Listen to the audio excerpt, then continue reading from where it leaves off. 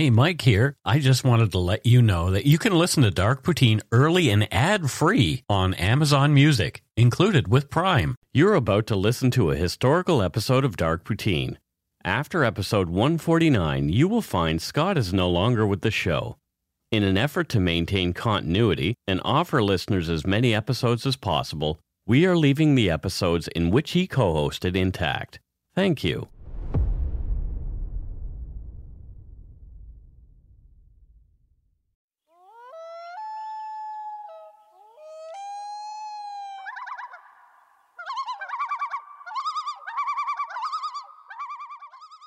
I heard loons again. Oh, man, I love me some loons. Welcome to Dark Poutine. I'm Mike Brown, creator and host. With me, as usual, is my good friend and co-host, Scott Hemingway. Say hello, Scott. Hello, Scott. Fantastic. Yeah. No flies on you. Nope. I got comedy. How was your Halloween?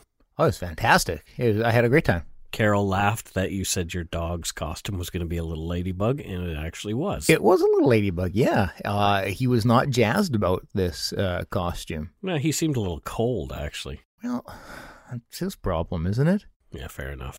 Dark Poutine is not for the faint of heart or squeamish. Listener discretion is strongly advised. We're not experts on any of the topics we present, nor are we professional journalists. We're just two regular Canadians interested in crime and the darker side of history.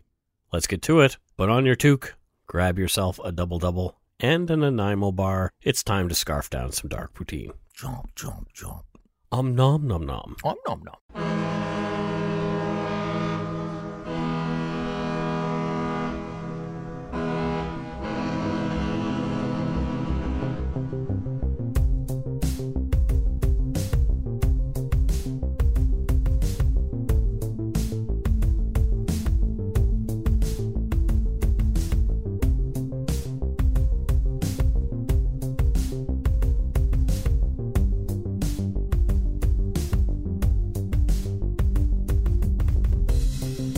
This is episode 47 and the first episode of our second year in existence. Mind-blowing. Mind-blowing. We made it an entire year. We're still speaking to each other, although there were just some dicey times. Well, you know, like any family, there's going to be some conflict.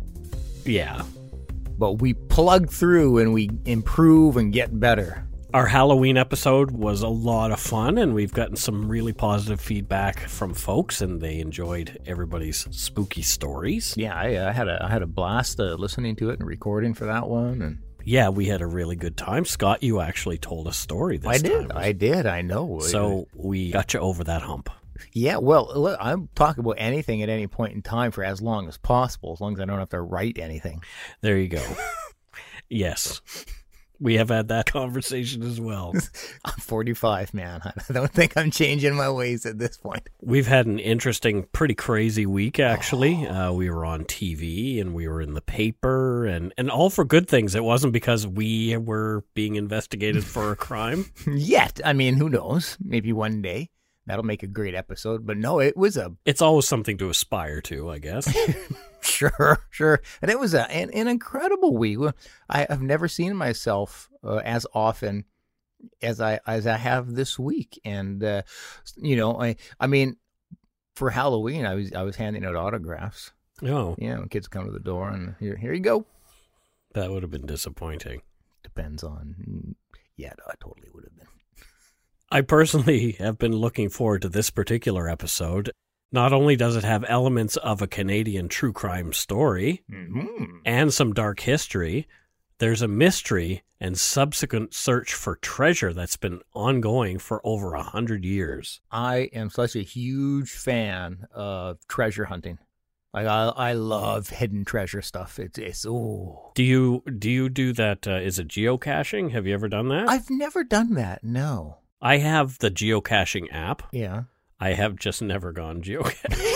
Like, I mean, you had to pay for it. Oh, did you really? Yeah, like I even signed up, but I've just never done it. Wow. And there's probably like a geocache in the backyard. I could at least start with something like that. I don't know if that really qualifies as like treasure hunting. Well, in a way. Well, this is a lot more interesting treasure anyway. Yes. This is the legend of Slumac and his lost gold mine somewhere in the mountains of BC near Pitt Lake. Have you ever been to Pitt Lake? I absolutely have. We used to live in Maple Ridge. Yeah, I have. I had a friend who had a cabin there, and I went and stayed out there one time. Cool. What wasn't located in a gold mine? Well, these events took place in 1890.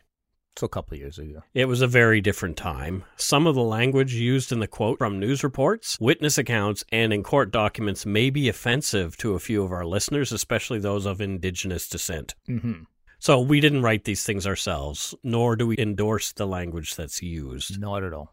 In an effort to maintain historical accuracy and ensure the story is told, we may choose to use some of these quotes in full, and we may not. Yep. Much of what has been written about Slumoch appears to be either fiction or legend, so we'll start with some of the facts that we know for sure. Facts. And the facts surround a murder. Oh. An actual murder. Like a real murder. True crime murder. True crime, factual murder. A factual murder. These facts have been established through multiple sources, many of which have been carefully archived by Slumoch expert Fred Brackus on his website slumoch.ca, and Slumoch is spelled S-L-U-M-A-C-H. Yeah, you were telling me that this website is ridiculously Thorough. Yeah. Yeah, the subtitle is A Website for All Who Prefer Facts Over Fiction.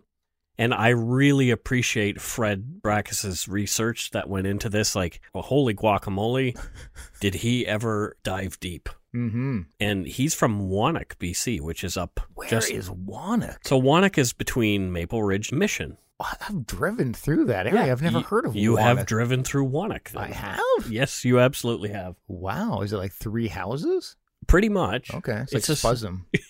It's somebody who was very impressed that we talked about Spuzzum. Well, they'll be doubly impressed because we've done it twice now. So this website, slumoch.ca, is award-winning and worth checking out. I'm sure we will leave out numerous things and facts, and so, Fred, please don't be offended if we leave things out or if we tell the story haphazardly.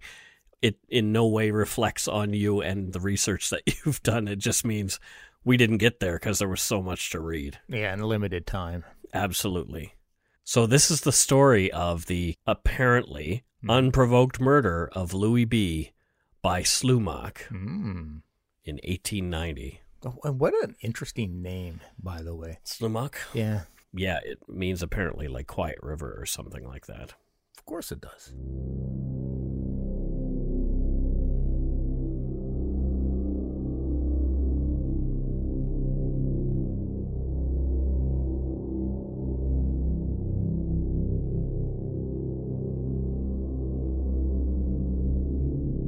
On the 8th of September in 1890, an Indigenous man named Charlie Seymour claimed that he and his friend Louis Boutelier, also known as Louis B., left their homes along the Pitt River in their canoe, heading upstream.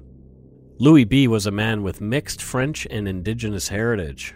The two were going to look for their sturgeon lines that morning in the hopes of catching one or more of the large and valuable fish. It's believed that, under the right circumstances, sturgeon can live to more than 100 years old.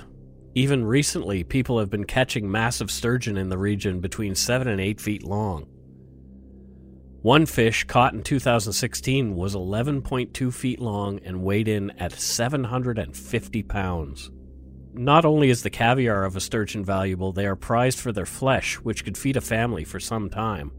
As well, a substance in their swim bladders makes paint and glue. Their bones and cartilage can be used to make tools like needles and weapons such as arrow and spearheads.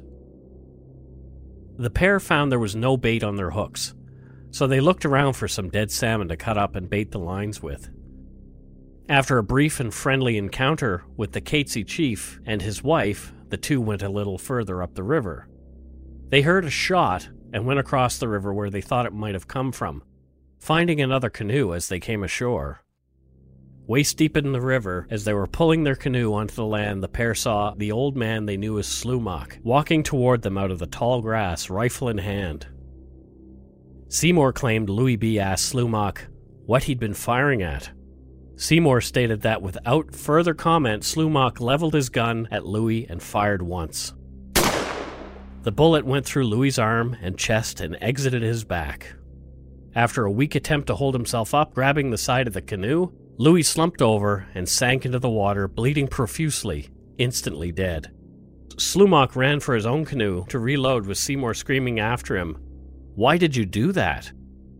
Slumac said he wanted them to go away. Seymour hid from Slumac, who seemed to be searching for him, until Slumac himself hopped into his canoe and vanished.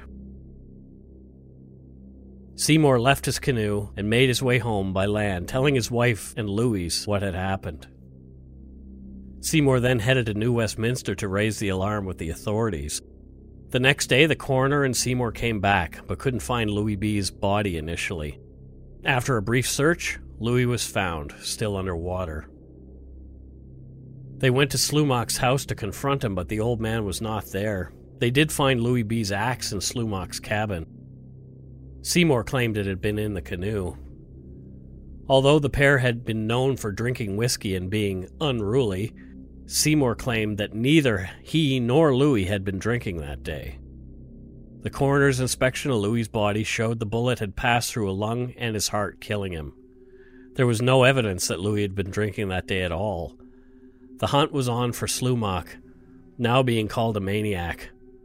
From a piece in the Daily Columbian on 9th of September 1890, hunters and fishermen were warned to be on their guard as the maniac was on the loose. Quote, "The Indians say that Slumac has always acted strangely, and at regular intervals would withdraw himself alone into the forest that border the mountains around the lake and remain there for weeks, reappearing at the end of these periods of aberration, looking haggard and more like a savage beast than a human being.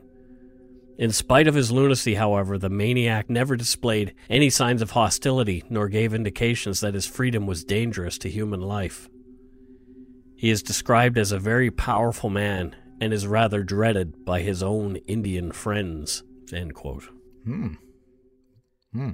Right? Somebody is dead in the water. And they don't know where Slumac is. So on the 13th of September, 2 police constables had a run-in with Slumac, who had the drop on them. And he was aiming his rifle at them when they saw him. Quickly, without aiming, one constable fired his own rifle in Slumac's direction, causing Slumac to miss his own shot. The constable fired again before Slumac could squeeze off another shot, missing him again, but this time sending the fugitive scampering for safety on his hands and knees. Yeah, I'm assuming these aren't quick-load guns. No. Well, 1890s, they could have been. Well, you could have revolvers. Yeah. You know, I don't think there's going to be a high magazine firearms. The police pursued him, and upon seeing him running through a field, fired 2 more shots after him, missing with both. In late October, over a month later, police had starved old Slumac out. Emaciated after days without eating, he gave himself up to authorities and was thrown into the New Westminster jail under the care of a doctor. I wonder if that's the same jail that is currently in New West. No. That was quick with the answer. Why are you asking these questions? Because I was raised there, and I'm fascinated by New Westminster. On November 3rd, 1890, just over a week after his arrest, Slumac appeared in court for a preliminary hearing.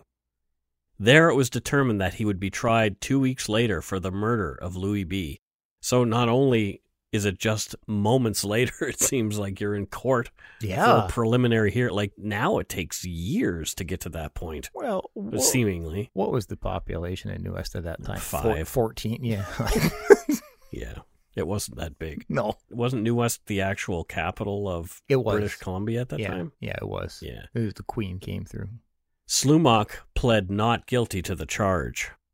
Slumac's trial began on the 14th of November, so 2 weeks after you're arrested, you're on trial. Yeah, we're not going to see those days again. No. So the trial began on the 14th of November, and it was finished on the 15th of November.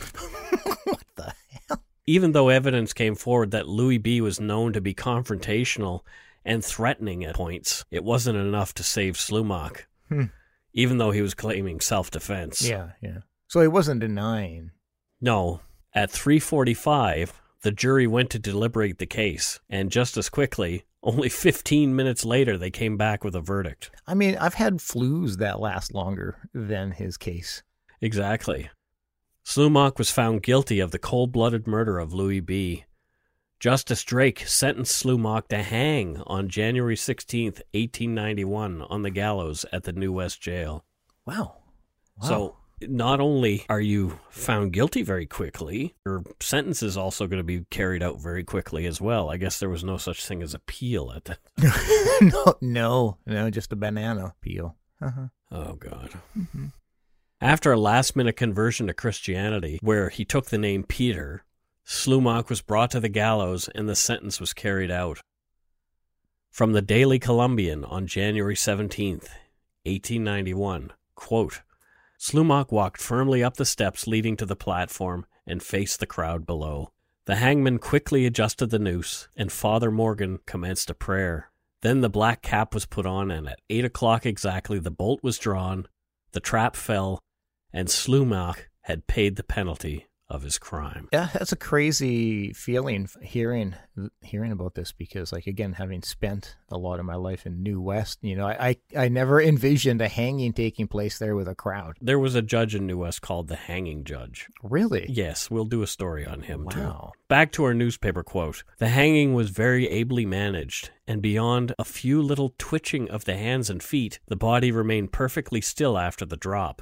In 3 minutes and 58 seconds, life was pronounced extinct, but it was more than 20 minutes before the body was cut down and placed in the coffin. Coroner Pittendry and a jury viewed the body and brought in the usual verdict. Slumac's neck was broken in the fall, and death must have been painless. The drop was 8 feet 5 inches. Yeesh. End quote. Yeesh. There were 50 witnesses to the hanging itself, and a larger crowd, some of Slumac's family, waited outside of the jail. And what they used to do, after the hanging was complete, they would raise a black flag over the jail so people would know that it was complete. Yeah, okay. Slumac was buried at St. Peter's Catholic Church Cemetery in Sapperton, Block 9, Lot 13A, under the name Peter Slumac, and the year 1891. You can go visit that if you'd like. I think we should. One of the sources of the rumors about Slumac may have been from the man who helped him convert to Christianity as he waited his death sentence. Many years after Slumac's death, in 1972, an indigenous woman named Amanda Charnley, or Aunt Mandy, told an interesting story that her father, Peter Pierre, had told her and her siblings. He was the man who had helped convert Slumac. Okay. Donald E. Waite, who was investigating Slumac's legend at the time, spoke with Aunt Mandy and recorded her story. Mandy said that her father, Peter Pierre, was a catechist from the Roman Catholic Order of Mary Immaculate and a medicine man on the Catesy Indian Reserve. He was also Slumac's nephew. Slumac told Pierre on the day of the shooting he'd shot a deer. As he was going to retrieve it, he said he saw Louis B. coming ashore with his axe over his head, yelling, "I'm going to chop your damn head off." Okay. Slumac, who was almost 80 at the time, feared the younger man after numerous run-ins over the years. He shot Louis B., frightened he might actually follow through on his threat. Okay, all right. It was here at the prison that Slumac admitted to Pierre about his gold find in Pit Country. Slumac claimed that a couple of decades prior, while hunting, he'd been given a handful of bullets molded from gold by some indigenous men from Port Douglas. He met them in the wilderness near Glacier Lake. Well, you can't kill vampires with gold bullets, though.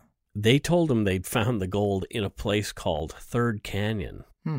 Slumac went to the area they'd mentioned, but it was getting dark, so he spent the night in the canyon. He chose a moss-covered rock on the west side of the river as his bed. In the morning, as the sun came up, Slumac was playing with the moss on the stone and peeling it back. He noticed something glinting. It was a yellow metal. He assumed it to be gold. As one would? He filled his shot bag with nuggets of the metal. The bag was about the size needed to hold 10 pounds worth of sugar, so a sizable find filled to the brim. Yeah, back then I would imagine its worth would be substantial. Well, Slumac didn't know that. He took the bag to a storekeeper in New Westminster, and the storekeeper gave Slumac $27 for the entire bag. I wonder what the worth would be equivalent to now. It's got to be still a good chunk of change, just not what it's worth. If this was actually gold, Slumac had been ripped off terribly, which he later realized. Here's some math for you. Conservatively, the bag may have contained a volume of about 1.5 liters. Okay. That comes out to almost 64 pounds of gold by volume, around 1,022 ounces. Wow. Gold was worth $25 per ounce in 1869, around the time Slumac claimed he had made his initial find. The actual worth at the time would have been $25,500, thereabouts. Wow. Okay. So more than a puck or two. However, the purchasing power of the dollar was 18.32 times higher than that of the dollar today. Makes sense. This makes Slumac's find worth just over $486,000. He's just from that one bag. Yeah, Wow. but $25. the price of gold today is inflated even further. So 1,022 ounces at today's price of about $1,232 is $1.25 million. Holy bejeebus. Wow. So Slumac got ripped off pretty handily. I'd say. Slumac said the store owner closed up shop only weeks after and moved back to England. Yeah. He claimed that this was the only gold he'd removed from the region. Okay, interesting. Huh? Slumac drew Pierre a map on the bench they were sitting on in the prison, and later, from memory, Pierre redrew it a couple of times. Okay. In the 1890s, just a few years after Slumac's execution, Pierre tried himself to go up into the mountains to find his claim. Mm-hmm. After a fall that broke his hip and required a lengthy hospital stay, he gave up. Yeah, that'll do it. All the copies of the map Pierre redrew were lost in a house fire some years later. No, right. Oh. As well, the real Slumac became lost to history, and all that was left were rumors of a maniacal native prospector who'd lurked in the hills, murdering anyone who dared follow him to protect his hidden cache of riches. Well, it does make for an interesting story. Pierre told a few people over the years about the map and Slumac's gold find. But, like with the telephone game, the legend grew and the true story becomes distorted. Yeah, who knows how far from the truth it is now. Gold fever had come to the region years earlier. In fact, the Fraser Canyon Gold Rush began in 1858. And that's when maps had been distributed in San Francisco, claiming the unclaimed riches throughout British Columbia. The legend goes that Slumac had struck gold somewhere in the hills around Pitt Lake, and the weeks he was away, he would spend mining and squirreling away his riches in various hiding spots. He didn't want to get ripped off again. Yeah, I guess I can understand that back in those days. One unsubstantiated piece of gossip said that Slumac was said to have murdered 10 men before white settlers became more entrenched in the region, making him look even crazier. Yeah, I'm skeptical of that. Also, according to legend, Slumac, a cranky and unattractive man, had begun showing up in New West with a heavy backpack filled with gold nuggets as big as walnuts. That would be very heavy. Yes. He'd buy booze and the company of local prostitutes with his wealth before scattering some on the floor for the greedy white men to scrap over. Mm-hmm. It was said that Slumac would get his fill of women and whiskey before disappearing for another few months, only to come back and do the same thing over and over again with his backpack full of heavy nuggets of gold. Okay.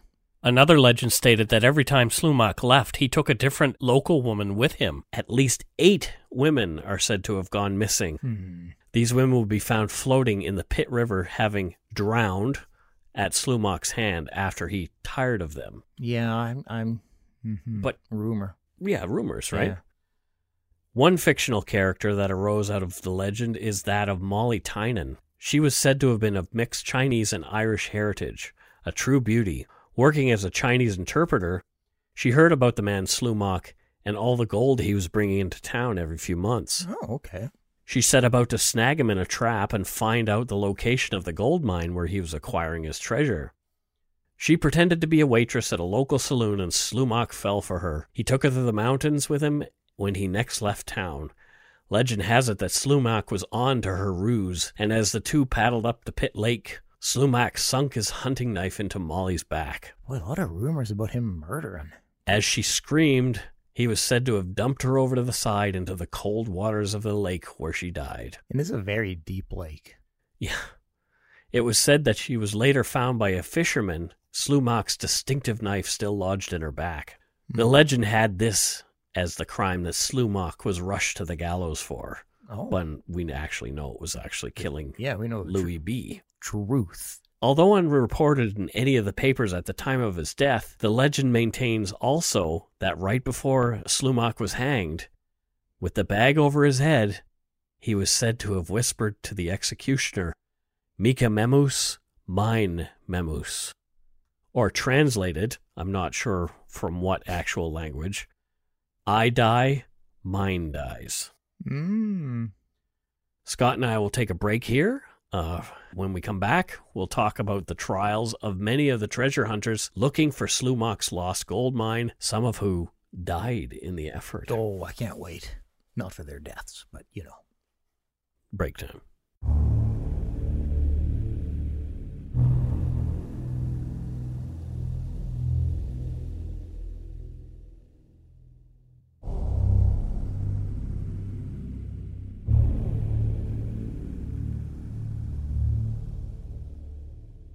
And we're back.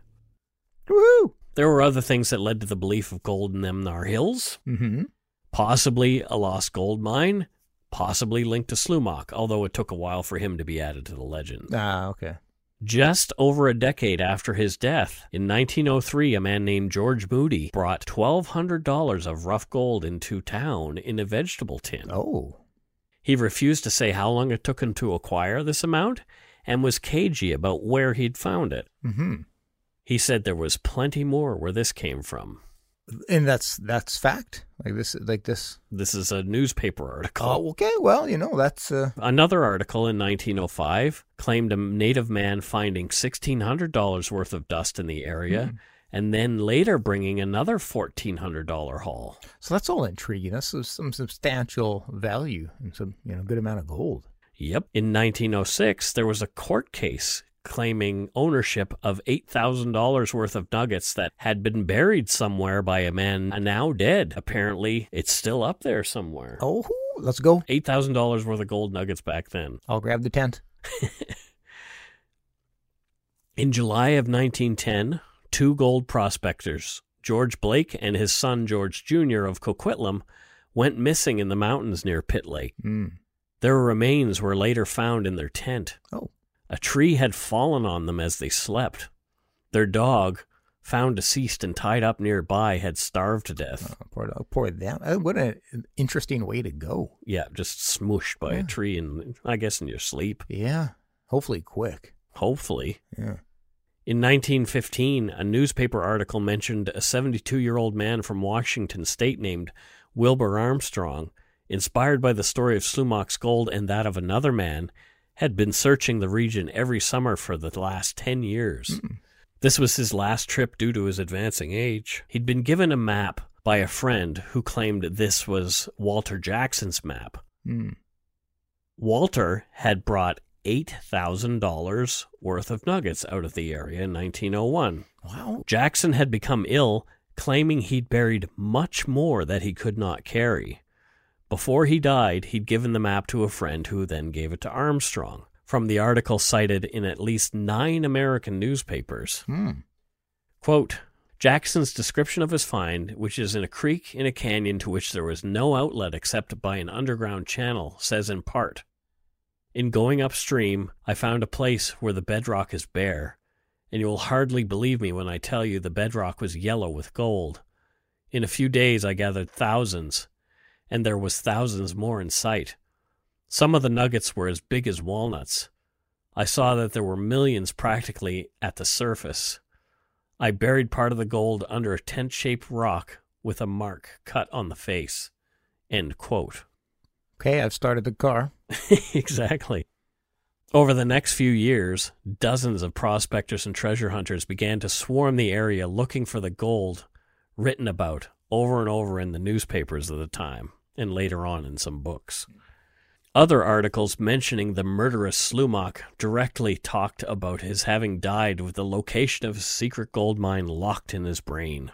With the legend now firm in people's mind in the late 1920s and early 30s, came more treasure hunters seeking Slumac's gold. I can understand why. I want to go, legit. There's a lot of walking. I'm not so much interested. We'll get there. One prospector, an 80-year-old named Doc R.A. Brown, or Volcanic Brown. Sweet. I love that Yeah. name. From Grand Forks. You could call me Volcanic Brown. Nope. No. He'd been looking for Slumach's gold for many years. In 1926, he'd become trapped by weather in a log cabin 25 miles into the wilderness from Pitt Lake. He was emaciated, and when he was found, he had removed the small toe of his left foot with a hunting knife due to advancing frostbite in his foot. Okay, well, that's good on him. Undeterred, Volcanic Brown continued his search for the gold he believed was there. In 1931, he went missing again. This time he was never found. Oh, The search parties set out to find Brown. He was 86 years old at the time. man, look, doing all this, cutting off his toe and everything when he's in his late 80s. Yeah, and it's like time to tip over anyway. Yeah. A camp believed to be Brown's was found near the foot of Stave Glacier, some 25 kilometers from the northern tip of Pitt Lake. Mm-mm. A jar containing 11 ounces of coarse gold nuggets was found there. Oh, So that's a pretty penny now. yeah. Brown's own remains are yet to be discovered. They will be easily distinguishable as he famously sported a set of solid gold dentures. Sweet. Can you imagine that guy grinning at you with his grill? He pioneered gold fronts, that guy. That's where all the rappers get it from. Yeah, exactly. Yeah. Volcanic Brown, what a Yeah. great rap name. Oh, my God. Everything's coming together here. He's just a skinny old dude, though. I don't care. Whatever. Volcanic Brown, get Woot, down. woot. Oh, boy. From that point on, every few years was another story of yet another prospector searching for gold and coming up relatively empty-handed. That there were always the teases. Mm. A dilapidated old log cabin was found with a couple of gold nuggets inside. Perhaps Slumach's? Oh, I want it, please. By 1951, the legend had it that 20 people had died looking for Slumach's mine, although at the time only 3 mentioned above were reported in the papers. Alfred Gaspard, a 60-year-old prospector from Langley, disappeared. Gaspard, too, had become obsessed with the stories and sought to discover the fortune himself. Why are we not hearing anything about, 20-somethings going missing? I know, it's a lot of old dudes. 60, yeah. 60 was older then than it is now, I guess. Yeah. He headed off into the brush and was never seen again. Others searching for gold enlisted Peter Pierre's family members to lead them to Slumach's gold, but the ghost of Slumach was not pleased. Oh. From the Victoria Times in 1952, quote, Simon Pierre, one of the last old medicine men who died a few years ago, told Chief August Jack Castellano that he had other Indians guide a white prospector into the mountain and came face to face with old Slumach's ghost. Oh, my goodness. We sat around the fire one night, and the ghost of old Slumach appeared, Pierre was quoted as saying. It told us not to take the white man any further. We left the prospector alone and returned. White man went no further, so he lived. End quote. When I hear about ghost stories while camping back in the olden days, I'm always envisioning some rum involved. Yeah, someone's hammered. Yeah. Slumach's curse claimed its last victim in 1960. Lewis Earl Hagbo, 49, of Bremerton, Washington, died of a heart attack in the middle of the trail 6 miles off the northern tip of Pitt Lake. Oh. As of this writing, there have been many books written, as well as movies and TV shows, all speculating the existence of Slumach's gold and the treasure hunters who still believe it's up there. Some strangely suspect videos on YouTube show men claiming to have found these lost mines. I'll post links to all of this stuff in our show notes. There's even been a helicopter crash, non-fatal, containing treasure hunters up on the glaciers above Pitt Lake. Damn. In my research, I also found reference to another mystery with gold involved in that same region. Oh. But this one's a little different. Do tell. It claimed that during World War II, a B-25 bomber carrying Nazi gold that had been recovered in the basement of a European Catholic church crashed in the mountains. Author and prospector Daryl Friesen claims he obtained documents indicating the location of the wreck, which he went to with a camera crew. So I've seen lots of pictures of it, and lots of people have been up there. Okay. But there's no mention of gold in any of these papers or documents. Yeah. It's bizarre for me to think, like, why would a Nazi, or why would a B-25 bomber be going through BC? Great question, but it actually did happen. Yeah, yeah. Well, we've had some, like, there was what do they call it? A broken arrow. Yep. In BC. Yep, that was another story that I read about while I was researching. Yeah, this. so I mean, we have had bombers crash around here. So Daryl Friesen is willing to send anybody willing to pay the map coordinates of the bomber site so they can go look for themselves. And I don't think that I'll be sending him $40 over PayPal for that, as A, I'm lazy, and I would never hike up there, and B, I'm cheap. I would never pay for a helicopter to take me up there. And C, a simple Google search and some clicking around gave me the coordinates already. I'll also post that in the show notes. Sorry, Daryl. I don't know if they're the right ones or whatever, but whatever. Somebody else claimed they were. Regardless, there are some interesting stories and information which we've left out of this Slumac story and his lost gold mine. What? Oh, there's just too much to talk about. Yeah.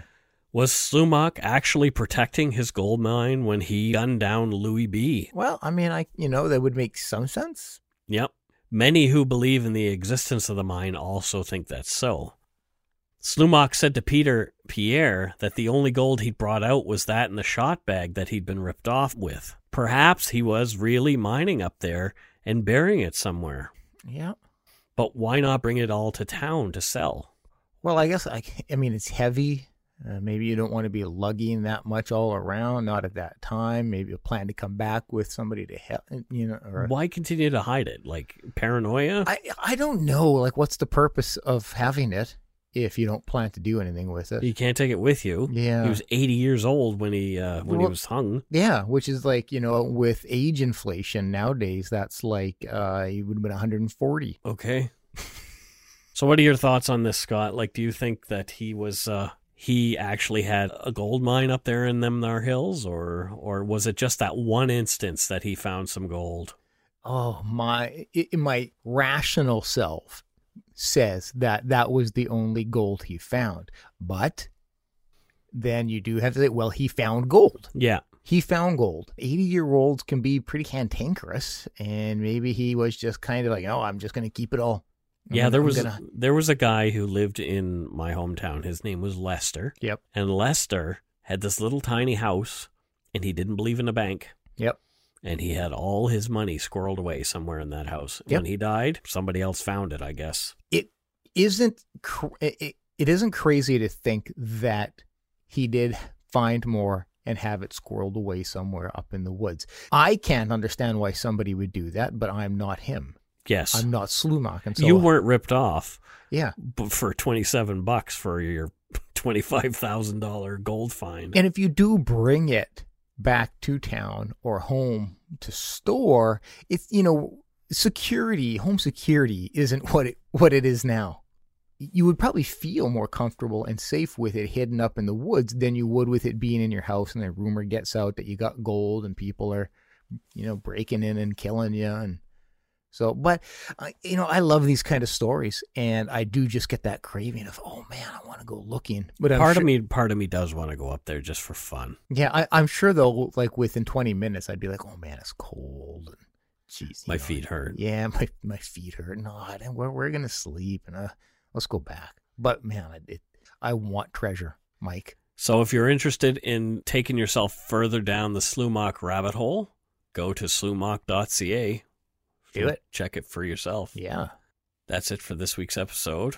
Before we go, we want to give some shout-outs to our new patrons. This week's good eggs are Julie Funfer for doubling her monthly pledge. Oh, wow. She's from Victoria. Yeah. And we're going to meet up with her at our meetup that's coming near up. the end of the month. Yeah, I'm stoked. Lindsay Hen, thank you for supporting the show. Thanks, Lindsay. Gabrielle Blaise Duchesne from Quebec City, Quebec.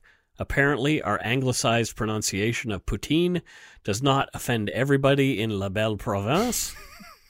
I saw that. We had a bit of a run-in with somebody yesterday who wanted to argue.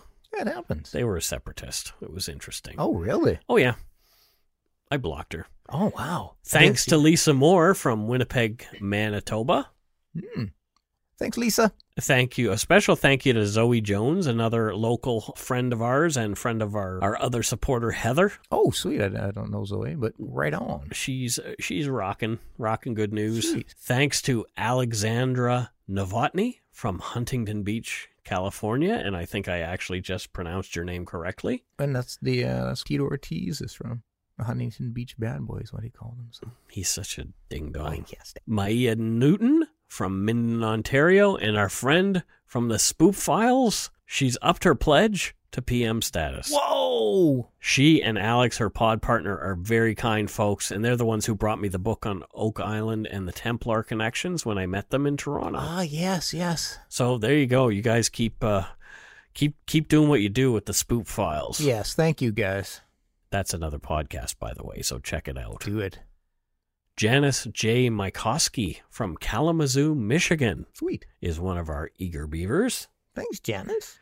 And Mary Steinke from Beausejour, Manitoba. She came in at our PM level. Holy guacamole. I know, right? Wow. Thanks, Mary. We also had a few PayPal contributors send us some donut money. Sweet. C. Valaket from Bracebridge, Ontario. Thank you. Thank you. Stasia Pepper. Calestina DeVille. I think I said it correctly this time because we had another conversation about that over instant message.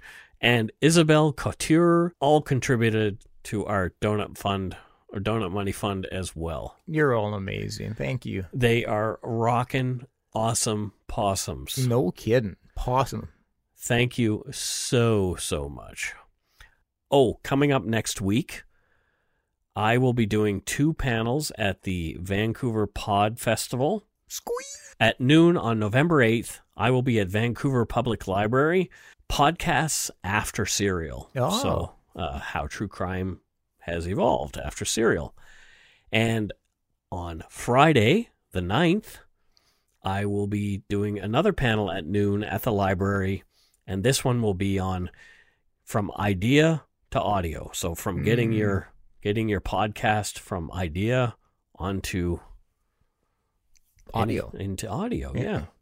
So those things are free. You can come and see me there for free if you want and shake my hand and that kind of thing. I got to go out for lunch with somebody from Chorus after that, but I totes wish I wasn't having to work and I could come and check it out and heckle you. But Scott will be there with me at the VIP event.